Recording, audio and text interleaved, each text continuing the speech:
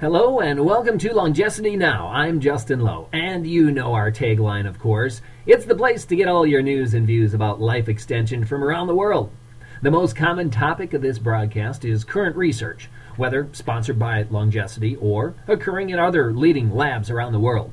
We also touch upon health, diet, and supplement topics from time to time. During these conversations, I often ask the leading lights of life extension research how we as a community can help out, how we can accelerate rejuvenation therapies. The answer usually boils down to getting the word out, so more funding will start flowing to top labs. Now, even though the life extension community is quite passionate, we don't always communicate effectively. Otherwise, the whole world would be on board with the effort already, right? Well, in an effort to improve our outreach efforts, this week I am interviewing a PhD student in technical communication and rhetoric from the University of Texas Tech, Mr. Michael Trice. He has been involved in many aspects of modern social networking and internet media and provides us with some advice for being more effective in our outreach efforts.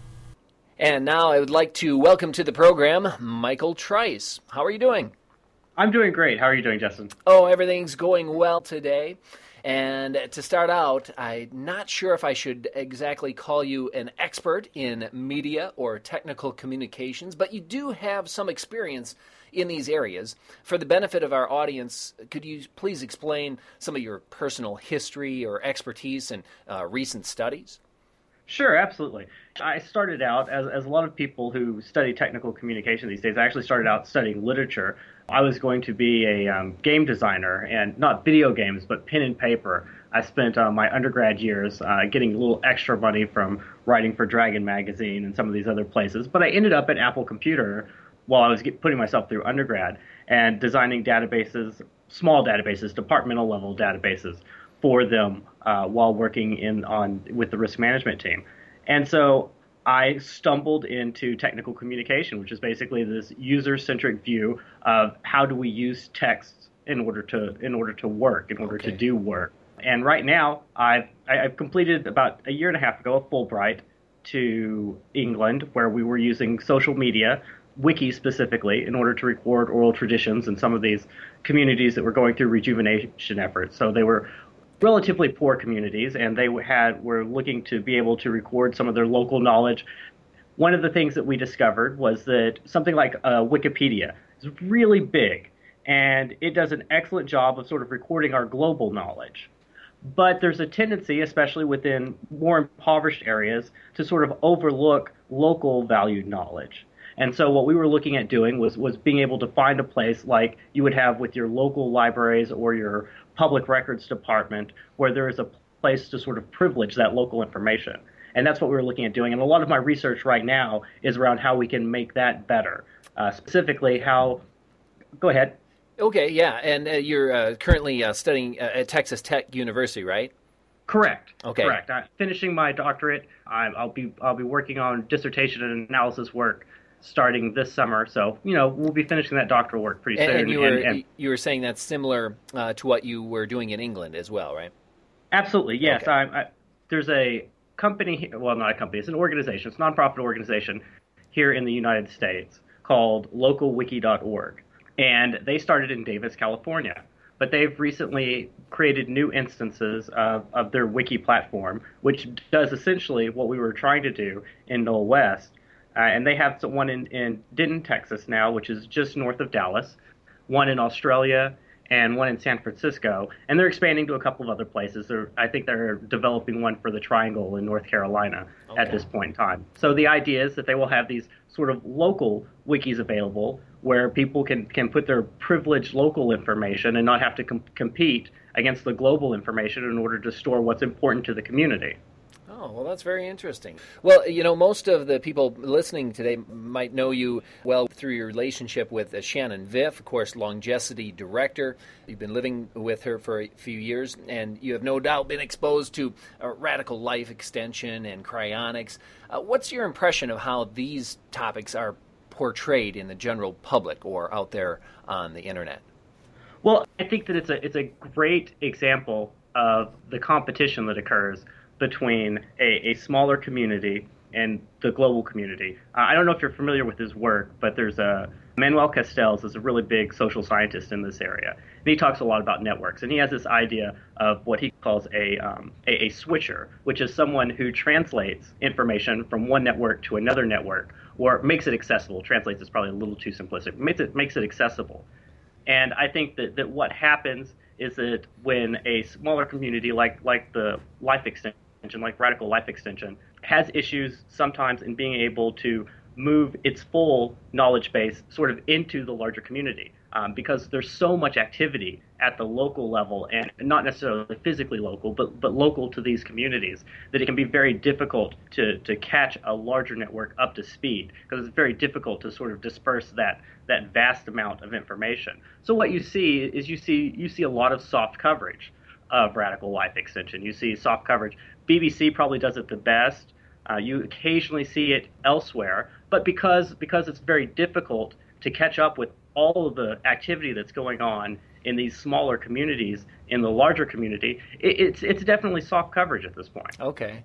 In that theme as well, I'd like to, in this next question, ask then how maybe the life extension community can be more effective. You know, in talking with various researchers and advocates for unlimited lifespans, I've often asked, you know, what can Longecity do to speed up research and development of, you know, rejuvenation therapies? And since Longecity doesn't have its own lab, they often say, well, just keep raising more funds and keep persuading more people. And the persuasion part, of course, is easier said than done. Do you have any tips or strategies for advocates to be more effective? You have to be able to find ways to have conversations with other groups, whether it's other smaller groups, that there's some sort of joint, another joint topic, not necessarily specifically Radical Life Extension, but another shared topic that conversations can start occurring on, where that conversation leads to both sides being informed about what's important to the other group. And you start doing that with larger and larger communities. And I think, and that's really the key point there, is to be able to have these conversations, and not just about Radical Life Extension, but elements that are important to Radical Life Extension, and being able to maintain those conversations over an extended period of time so that the conversation grows and spreads throughout the network. Okay, so making solid connections and also being able to transmit information from the group effectively would be kind of the key, is what you're talking about. Yes, absolutely. I would say that yes, being able to identify people that you want to have these conversations with, and these groups you want to have these conversations with. And I think that what you will see is that in big media, and CNN is a good example of this, they are increasingly forming smaller communities within the larger structure, particularly online, in order to be able to have specialized networks that reach out to different places. And what you want to do is you want to be able to have conversations with these other groups, and then sort of be able to find ways to have conversations into these specialized subsections within big media. And that will be able to increase a lot of the coverage. And there are concerns there, because sometimes you feel like you're still being played on the fringe by getting within these specialized networks. Sure. But to a large degree, that's simply how online communication works, because there's the long tail economics of the web basically means that there are a lot of big sites that receive a huge amount of hits, but actually the vast majority of visits in the web are everyone else. So having lots of conversations on those smaller sites dramatically increases your exposure. Okay. Which brings up the next topic. What about social media? What is the key to generating sticky content or getting a viral spread of ideas? That is a great question. Kind of broad, I know. Yeah, I think if anyone knew the secret to social media, they would be making an extraordinary amount of money. But social media, it's about relationships, no matter what the platform is. However, the platforms vary a lot. So what works on Facebook is not going to be necessarily what works on Twitter. So there are two things you have to keep in mind.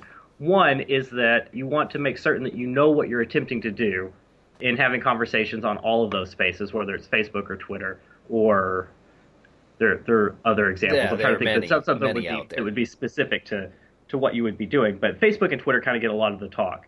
Twitter is a great example of sort of this conversational space. It's very much about having these one-on-one conversations with people, replying to them, showing interest, what they're interested in by sort of retweeting some of their key thoughts. So it's a very personal space in some ways. I mean, obviously there's lots and lots of people doing this, but there's a very sort of dialogue aspect to Twitter. Whereas Facebook is really about people sharing a common interest with their friends.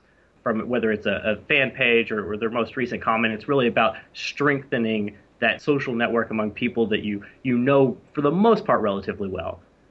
Not everyone does this. Shannon has thousands of friends. I'm really amazed at how she manages her Facebook page. It's another scale entirely. But the idea is just being aware of the space. Okay, and being so aware of the audience. Understand the network and make sure when you set out to make an impression that you're using the network properly.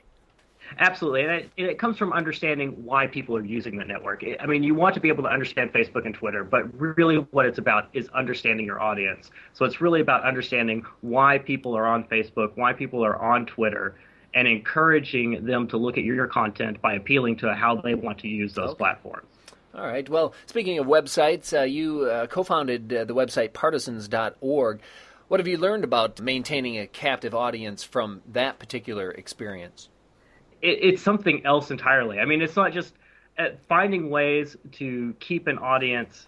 You have to be able to give them something to do on a site these days. So the interactive element is really key. I mean, we've moved a long way from the days in which a site could be interesting and HTML. I mean, PHP, MySQL, database-driven websites are really where all of the key attention is now. And it's not just because content management sites are really easy to put up, which are basically these sites where you install the software like a WordPress or a Drupal or something and then put everything together. It's because those types of sites allow people to do things, and you really have to have a place that allows people to do things. And one of the things that we've been very proud of at Partisans is being able to implement interactive features for our readers, but also being able to provide a great deal of content. We have been a daily publisher of new columns for over a year now.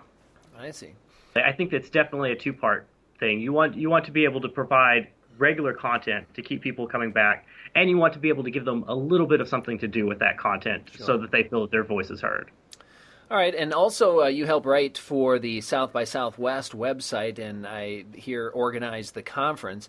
That's where Twitter, of course, had its coming out party, it seems, a few years ago. Do you know of any other cutting-edge communication platforms that might be in the near future that the South by Southwest crowd might bring onto the scene?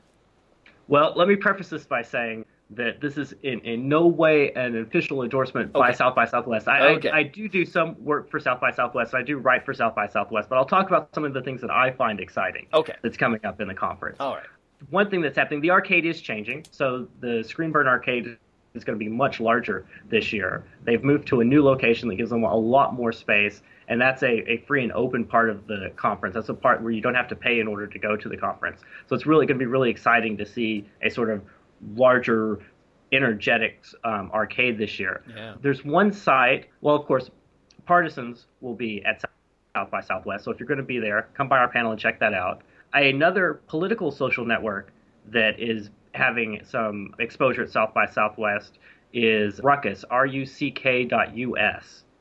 And it is intended to be a social network for people to find individuals of similar political ideas, not necessarily ideology, but if you like shared topics or have common ideas on topics, then it will put you in contact with individuals. And it's more of a tool, it seems, for helping people organize locally. So if you want to get a movement around a particular issue, then you would be able to find people local to your area or on the national level in order to do that. It looks really interesting. Tom Daschle's son is involved in the project. It looks like it has a lot of potential there.